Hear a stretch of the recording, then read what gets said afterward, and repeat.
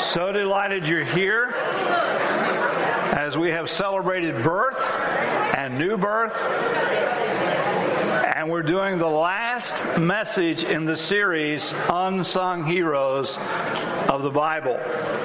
I've saved the best to last.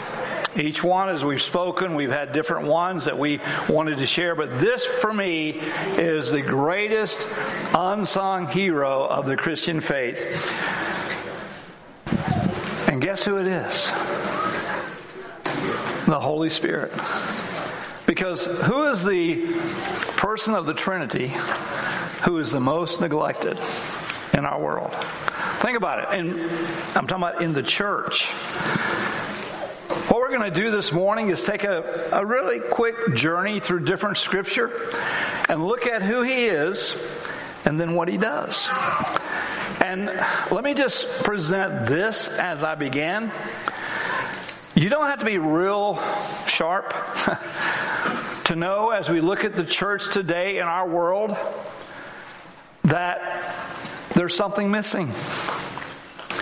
As we read the Bible, as we study the book of Acts particularly and the epistles of the New Testament, it's obvious that something is missing. Why is the church today not being all that God designed and desires it to be? To be all that Jesus Christ died for us to have. And the answer, I believe, is we're not allowing the Holy Spirit to have his place in our lives. Now, understand, I know there's extremes on both sides. One extreme is, well, the Holy Spirit, and that's his neglect. We don't really know about him, so we're not going to know about him. And then the other extreme is, well, the Holy Spirit, he's everything, and we're just going to give in to all that, and then it becomes chaos and confusion. Well, the truth is, it's in the middle. When the Holy Spirit has his place, everything works in a divine, amazing, orchestrated process. So first of all, in Genesis 1:2, I want to put references up for you this morning. Here's what it says. Verse 1 says, in the beginning, God. And verse 2 says, and the earth was formless and void, and darkness was over the surface of the deep, and the Spirit of God was moving over the surface of the water. Now, I wanted to point out, the Holy Spirit is mentioned in the very first chapter of the Bible, Genesis chapter 1, and when we finish, you'll see that he is also mentioned in the very last chapter of the Bible, Revelation chapter 22.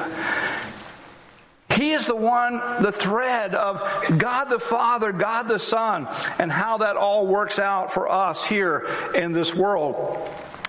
And then in John 15:26, it talks about the Trinity. If you read it, you'll see what it says. When the Helper comes, Jesus is talking to the disciples, whom I, so here's the Holy Spirit, here's Jesus, I will send to you from the Father, and the Spirit of truth will proceed from the Father, and he will testify of me. Do you understand this? If Jesus Christ is in your life, I'm not talking about your church membership, I'm not talking about anything you may have gone through at some point in time in your life, but if the Spirit of God has brought you, and we'll talk about more in a minute, into a new relationship of new birth, as we just celebrated with these precious children being baptized, then your life is changed, and changed not just for now, but for all eternity.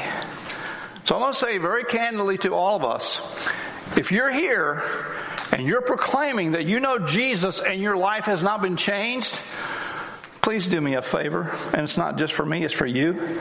Take some time, get along with God, and determine whether or not you truly have a relationship with a holy God through his Son, Jesus Christ, by the work of the Holy Spirit. There are a lot of folks who attend a lot of churches, sadly, who think that if I go through the rituals, if I go through the mechanisms that have been set up, then that's what it means to have a relationship with God. I'm sorry to tell you, that is not it. Are those things important? Of course they are. Are we minimizing those? No, we're not going to. However, we need to understand that those are only as a result of us having this personal relationship with Christ. These precious children who were just baptized, if they didn't have a personal relationship with Jesus Christ, that meant nothing. But because they do have a relationship with Christ, it means that they have presented to us today a picture of what it means to have a relationship with God the Father, God the Son, and God the Holy Spirit. In John chapter 3, most of us know John 3:16. Well, let me change that. I remember a day when almost anybody you encountered would know John 3:16. That's not the day we live in now, just so you know. But John 3, Jesus is talking about new birth. And he says, that which is born of the flesh is flesh, and that which is born of the Spirit is spirit. We're born in the flesh into this physical body. We just celebrated Jack's birth and dedication. And then we're born by the Spirit of God into a new birth, a new relationship, as we just celebrate with baptism, and what it means to have that new life. So here we are. God is doing that work of grace, that incredible work of grace. And in John 16, he says this. I'll tell you the truth. This is Jesus talking. It is for your advantage that I go away. But if I do not go away, the Helper will not come to you. But if I go, I will send him to you. He's talking about the Holy Spirit. He's talking about the Paraclete. That's the Greek word, the one who comes alongside, the one who renders aid, the one who is helpful. And he is our helper. But the difference is, as Jesus says to them, now think about the disciples and how they felt about this. They've had this great time with Jesus. It's them and him. He said, they've had this, and now he's saying, but I'm leaving. You know that's got to be hurtful? I want my time with you, Jesus. We want our time with you, Jesus. He says, oh, but you don't understand. The one who's coming after me, it's going to be better for you because I'm on the outside. I can talk to you. I can speak to you. But the Holy Spirit's going to be on the inside. And he's going to be teaching you from the inside out. That's why we can attend services for years and years and hear really good messages and wonder why our lives are never changed or transformed. And it's simply because the Holy Spirit doesn't have his place, because he's the one who writes the truth of his word that he has inspired men to write onto our hearts. And as he does that, he makes it real and alive in us. And as that happens, then our lives are changed and transformed so that others can see the reality of who Christ is. Because what did he say? He's going to testify of me. He's going to talk about me. He's going to let the world know through our lives who he is and what he's done and why our lives are so important and so crucial, particularly in this time of history, to share the truth and the reality of Jesus Christ. That's who he exemplifies. That's who he brings to the surface. That's the one who works in us to bring glory to him. And that's in John 16:14. In Acts 1:8, Jesus has already died, been buried, rose again. He's getting ready to ascend into heaven back to the Father. He meets with his disciples and he says, you're going to be my witnesses. By the way, just so you know, he's talking to every person who knows Jesus Christ, whether it was then or now. You'll be my witnesses. In fact, he says, you'll be my witnesses here in Jerusalem, here in Judah, in Samaria, and even to the whole world. He's talking to us. So let me pose a question. Is it possible for a person to know Jesus Christ and the Holy Spirit is living in us in an active fashion, and we can live our whole lives and never tell another person about Jesus Christ? Is that possible? It happens all the time. Something's wrong somewhere. You say, well, I just don't know what to say. Well, guess what? We have an instruction manual for that. It's called the Bible. We take the time to read what it says and then give application. That's why James says in his book, in chapter 1, be doers of the word and not hearers only. How sad it is that we can hear the word, as I said, well-crafted messages, presented with dramatics and dynamic, and yet it doesn't seem to do anything for us. What is wrong with this picture? It's where we're not letting Him have His place in our lives. So He says, you'll be my witnesses, but you'll do it only after the Holy Spirit has come upon you. Don't rush it, He says to them. Wait till He comes. Well, guess what? In Acts chapter 2, day of Pentecost fully come, and the Holy Spirit shows up in a dramatic fashion. Remember now, the disciples and those with them are in the upper room. They're cowering behind closed doors. The people outside who are celebrating the Jewish celebrations of their day are the same ones who just crucified their Christ. And they're hiding because if they'll do that to Him, what will they do to us? And the Holy Spirit comes. And listen to what it says. They were all together, and suddenly there came from heaven a noise like a violent rushing wind, and it filled the whole house where they were sitting. And there appeared to them tongues as of fire distributing themselves, and they rested on each one of them. And they were all filled with the Holy Spirit and began to speak with one another in tongues as the Spirit gave them utterance. Let's don't get into discussion about the charismatics and all the stuff that's there.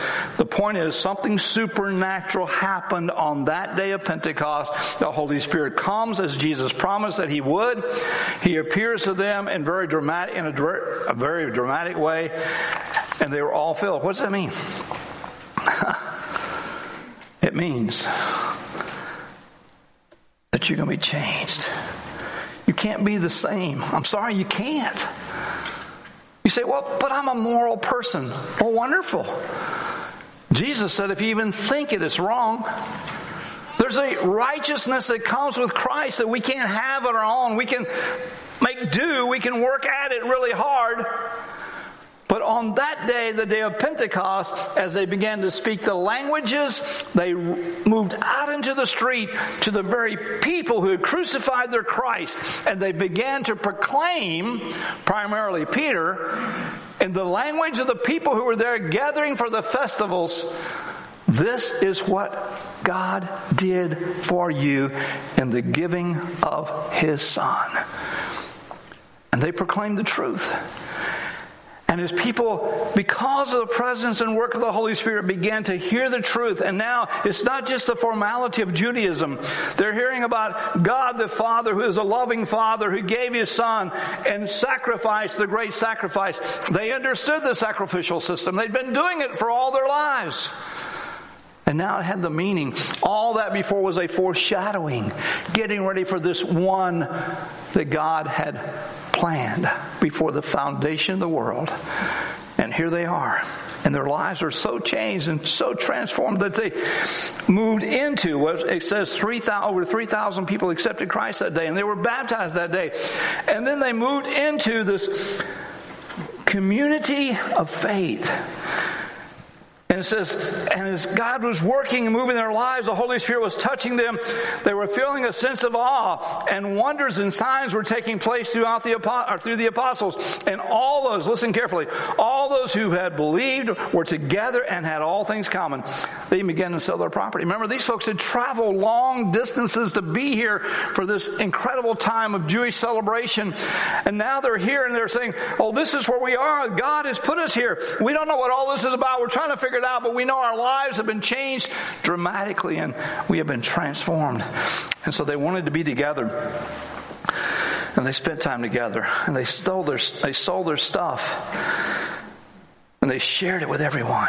And day by day, listen to this, listen carefully, day by day continuing with one mind in the temple.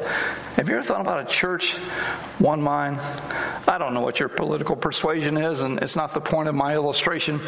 But many years ago, when Mike Huckabee was running for president, he was asked this question. For those who don't know, Mike Huckabee was a Baptist pastor prior to running for political office. And he was asked the question, what qualifies you to be the President of the United States? His answer was, have you ever moderated a business meeting in a Baptist church on Wednesday night?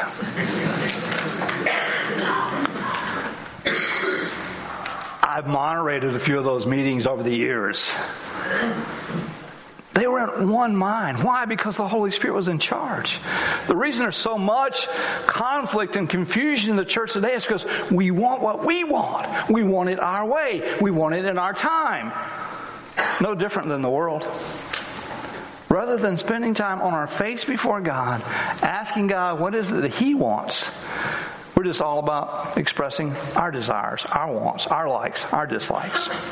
But these guys were hanging out day by day with one mind, breaking bread together, house to house. They were taking their meals together with gladness and sincerity of heart, praising God and having favor with all the people as the Lord was adding to their numbers day by day.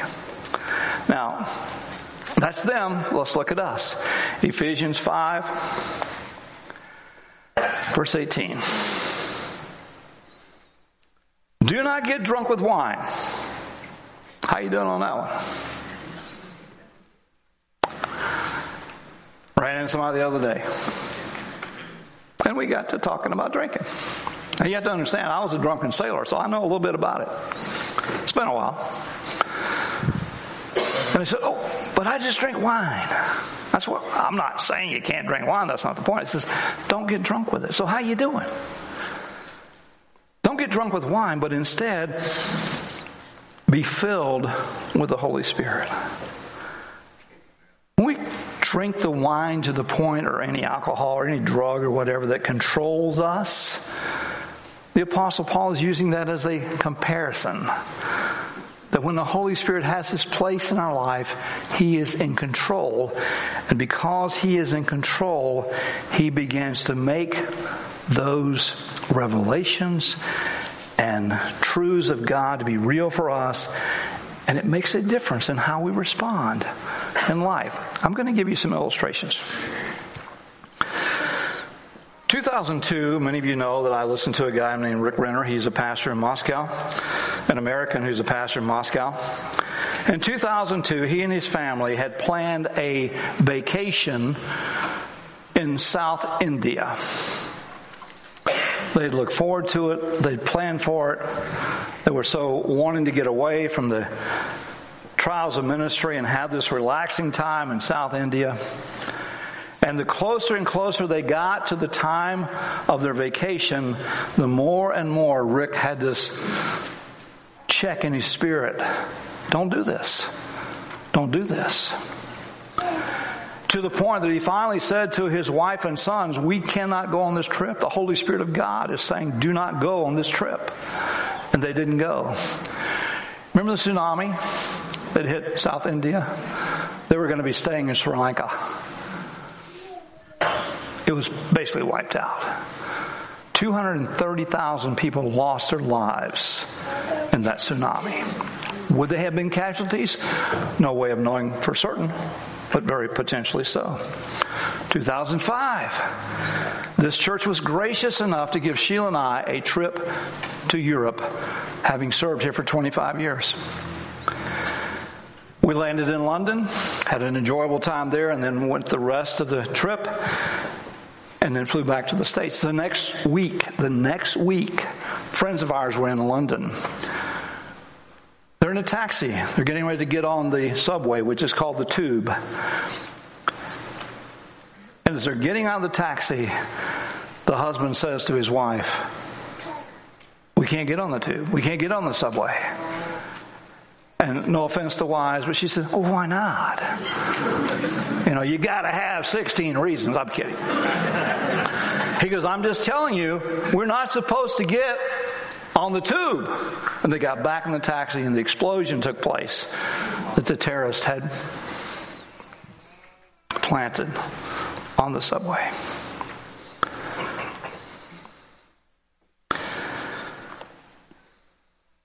Excuse me. 2011. A normal night. May night in Chester, South Carolina at our house. What happens on a normal night at our house? I go to bed early. My wife stays up a little later and watches TV, as she did that night. She fell asleep. She woke up. She would normally walk through the den into the hallway back to the bedroom. But on this night, as she woke up and she got up, it's like 2 o'clock in the morning, and then rather than walking across the den, something told her, don't go that way, go this way. As she stepped from the den into the dining room, the storm that was raging outside put a tree in our house. And guess where the bulk of it landed? On the sofa where she had been lying. That's the things of God. Now, every example I'm going to give you is not quite that dramatic. Let me give you some others. Not too many months ago, Dr. Sam Thomas, our friend from India, was here visiting. And while he was here, people were blessed and challenged by the Holy Spirit. And as a result of giving, I have here the list of 3 wells. And by the way, those are important in India more than we think of here. We think of turn the tap and we got water. That is not the case in so many places in India. In fact, when I made my first trip there in 1986, I was in Kota, India. Over 1 million people in that city. They turned the water on for 1 hour a day. You got what you got in that hour. That was it. Many of the villages do not have wells, and so since he was here, the money given by you guys has dug 3 wells. And the money given by this church family, and one family in particular was so gracious, we have built 2 churches. The wells have been dug and they're functioning, and the 2 churches have now been completed, and people are worshiping there. The Holy Spirit does that. We don't just say, oh, I got money, I'm going to give it away. No, that's not how most of us work. Say, well, that's pretty cool. Let me give you another story. Faith comes by hearing. Remember the challenge we had from Faith Comes by Hearing? And so this church, as a church family, decided to give $42,500 to Faith Comes by Hearing, and that money is being used to translate the Bible into a language that previously did not have a written or audio New Testament in their language. These things I'm mentioning to you now are eternal. You say, well, that's kind of out of my grasp. Well, let me help you out with that. I have here an article from Hope Givers, which is Dr. Sam Thomas's organization. And in this article is a write-up about a young man named Kyler Donaldson. He's here, by the way, in our building right now because he's one of our kids. He attended the conference. He heard the challenge by Dr. Thomas, and one of the challenges was take a soda can, fill it with change, and turn it in. And he did. He filled his up with $70 of his own money and gave it as a gift that was used in India to help others. There's nothing too big, nothing too small. But my whole point of this is, as we listen to the Holy Spirit, as we glorify Jesus Christ, and He is in charge of our life, it makes all the difference in the world. And when we are so selfish with ourselves, our time, our energy, and our money, that's not glorifying to Christ. I'm just telling you, it's not. So we get to make that choice every day. It's not just, these are specific things I pointed out, but there's so many things as we have the gifting of the Holy Spirit in Galatians 5, or the fruit of the Holy Spirit, and then the gifting in 1 Corinthians 12. That's the Holy Spirit working in us in supernatural ways, because as you look at all of this, the one thing you have to say is, this was supernatural. And this makes a difference in somebody's life. And sometimes it makes a difference in people's lives that we will never see, except maybe when we see them in eternity. Is that not crazy, crazy good? So, we've had baby dedication. We've had baptism. Well, we just planned a full day. We're going to have communion. For those who've never had communion with us, we do it by intention. We'll have teams that will be set up at 5 different locations in the auditorium. And you can go to any of those locations. You'll take the bread, you'll dip it, and then you and your family will step aside, because as you saw a father baptize his kids, we believe that dads are the priests of the families. And we understand that not every family has a dad, sadly. But we do this to honor Christ and to demonstrate the reality of our submission to Him. So let me read for you the Apostle Paul and his writing in 1 Corinthians about the Lord's Supper. For I received this from the Lord, that which I also delivered to you, that the Lord Jesus, in the night in which He had been betrayed, He took bread, and when He had given thanks, He broke it and said, "This is my body, which is for you. Do this in remembrance of me." In the same way, He took the cup also after supper, saying, "This cup is the new covenant of my blood. Do this as often as you drink it in remembrance of me." Every person who's been in church for any period of time hopefully has gone through the sacrament of communion. Paul has some other writing in this scripture. Therefore, he says, whoever eats the bread or drinks the cup of the Lord in an unworthy manner. Really? He said that? It's here. Shall be guilty of the body and the blood of the Lord. But a man must examine himself, and in doing so, he is then to eat of the bread and drink of the cup. In other words, this isn't just a formality. It's a reality. That anytime any of us partake of communion, the Lord's Supper, it is a time of self-evaluation. It's not time for a morbid introspection. But it's a time of allowing the Holy Spirit to say to us, because we are His kids, Father's kids, and the Holy Spirit can say to us, this is something in your life that's not really lined up with the Father. I want you to deal with it. Deal with it now. For he goes on and says, for those who eat and drink do so in judgment against themselves. For this reason, many among you are weak and sick, and even are dead. But if we judge ourselves rightly, we would not be judged. But when we are judged, we are disciplined by the Lord, so that we will not be condemned along with this world. That's how crucial this is. So let's take some time. You've heard this morning about the work of the Holy Spirit, how He glorifies Christ, glorifies the Father, and some of the things that should be happening in our lives because of this relationship, this intimacy that we have with Jesus Christ. So take some time. Our couples are going to be moving to their stations as we're praying. And then as I finish this prayer, I'm going to ask you just to get up as we have soft music in the background and make your way to any of these locations. And then as you take the bread, dip it in the juice, and you step aside with your family. And by the way, if you don't have a family, find one. Just say, hey, I'm going to join yours today. Or if you see somebody standing by themselves, make them a part of your family. This is not about us just trying to isolate people. But all of this is for us to take the time to allow the Holy Spirit to shine His light in our life, and anything that's there, maybe unforgiveness. It seems to be a big one in church. I don't get that. We're the forgiven people, and we have trouble forgiving others. Whatever it is. I'm not going to give you a list. That's not the point. But whatever it is that God shows you, just, Father, forgive me. 1 John 1:9, if we confess our sins, He's just and right to forgive us our sins and cleanse us from all righteousness. So we can go ahead and then partake of communion together with our families. So Father, thank you for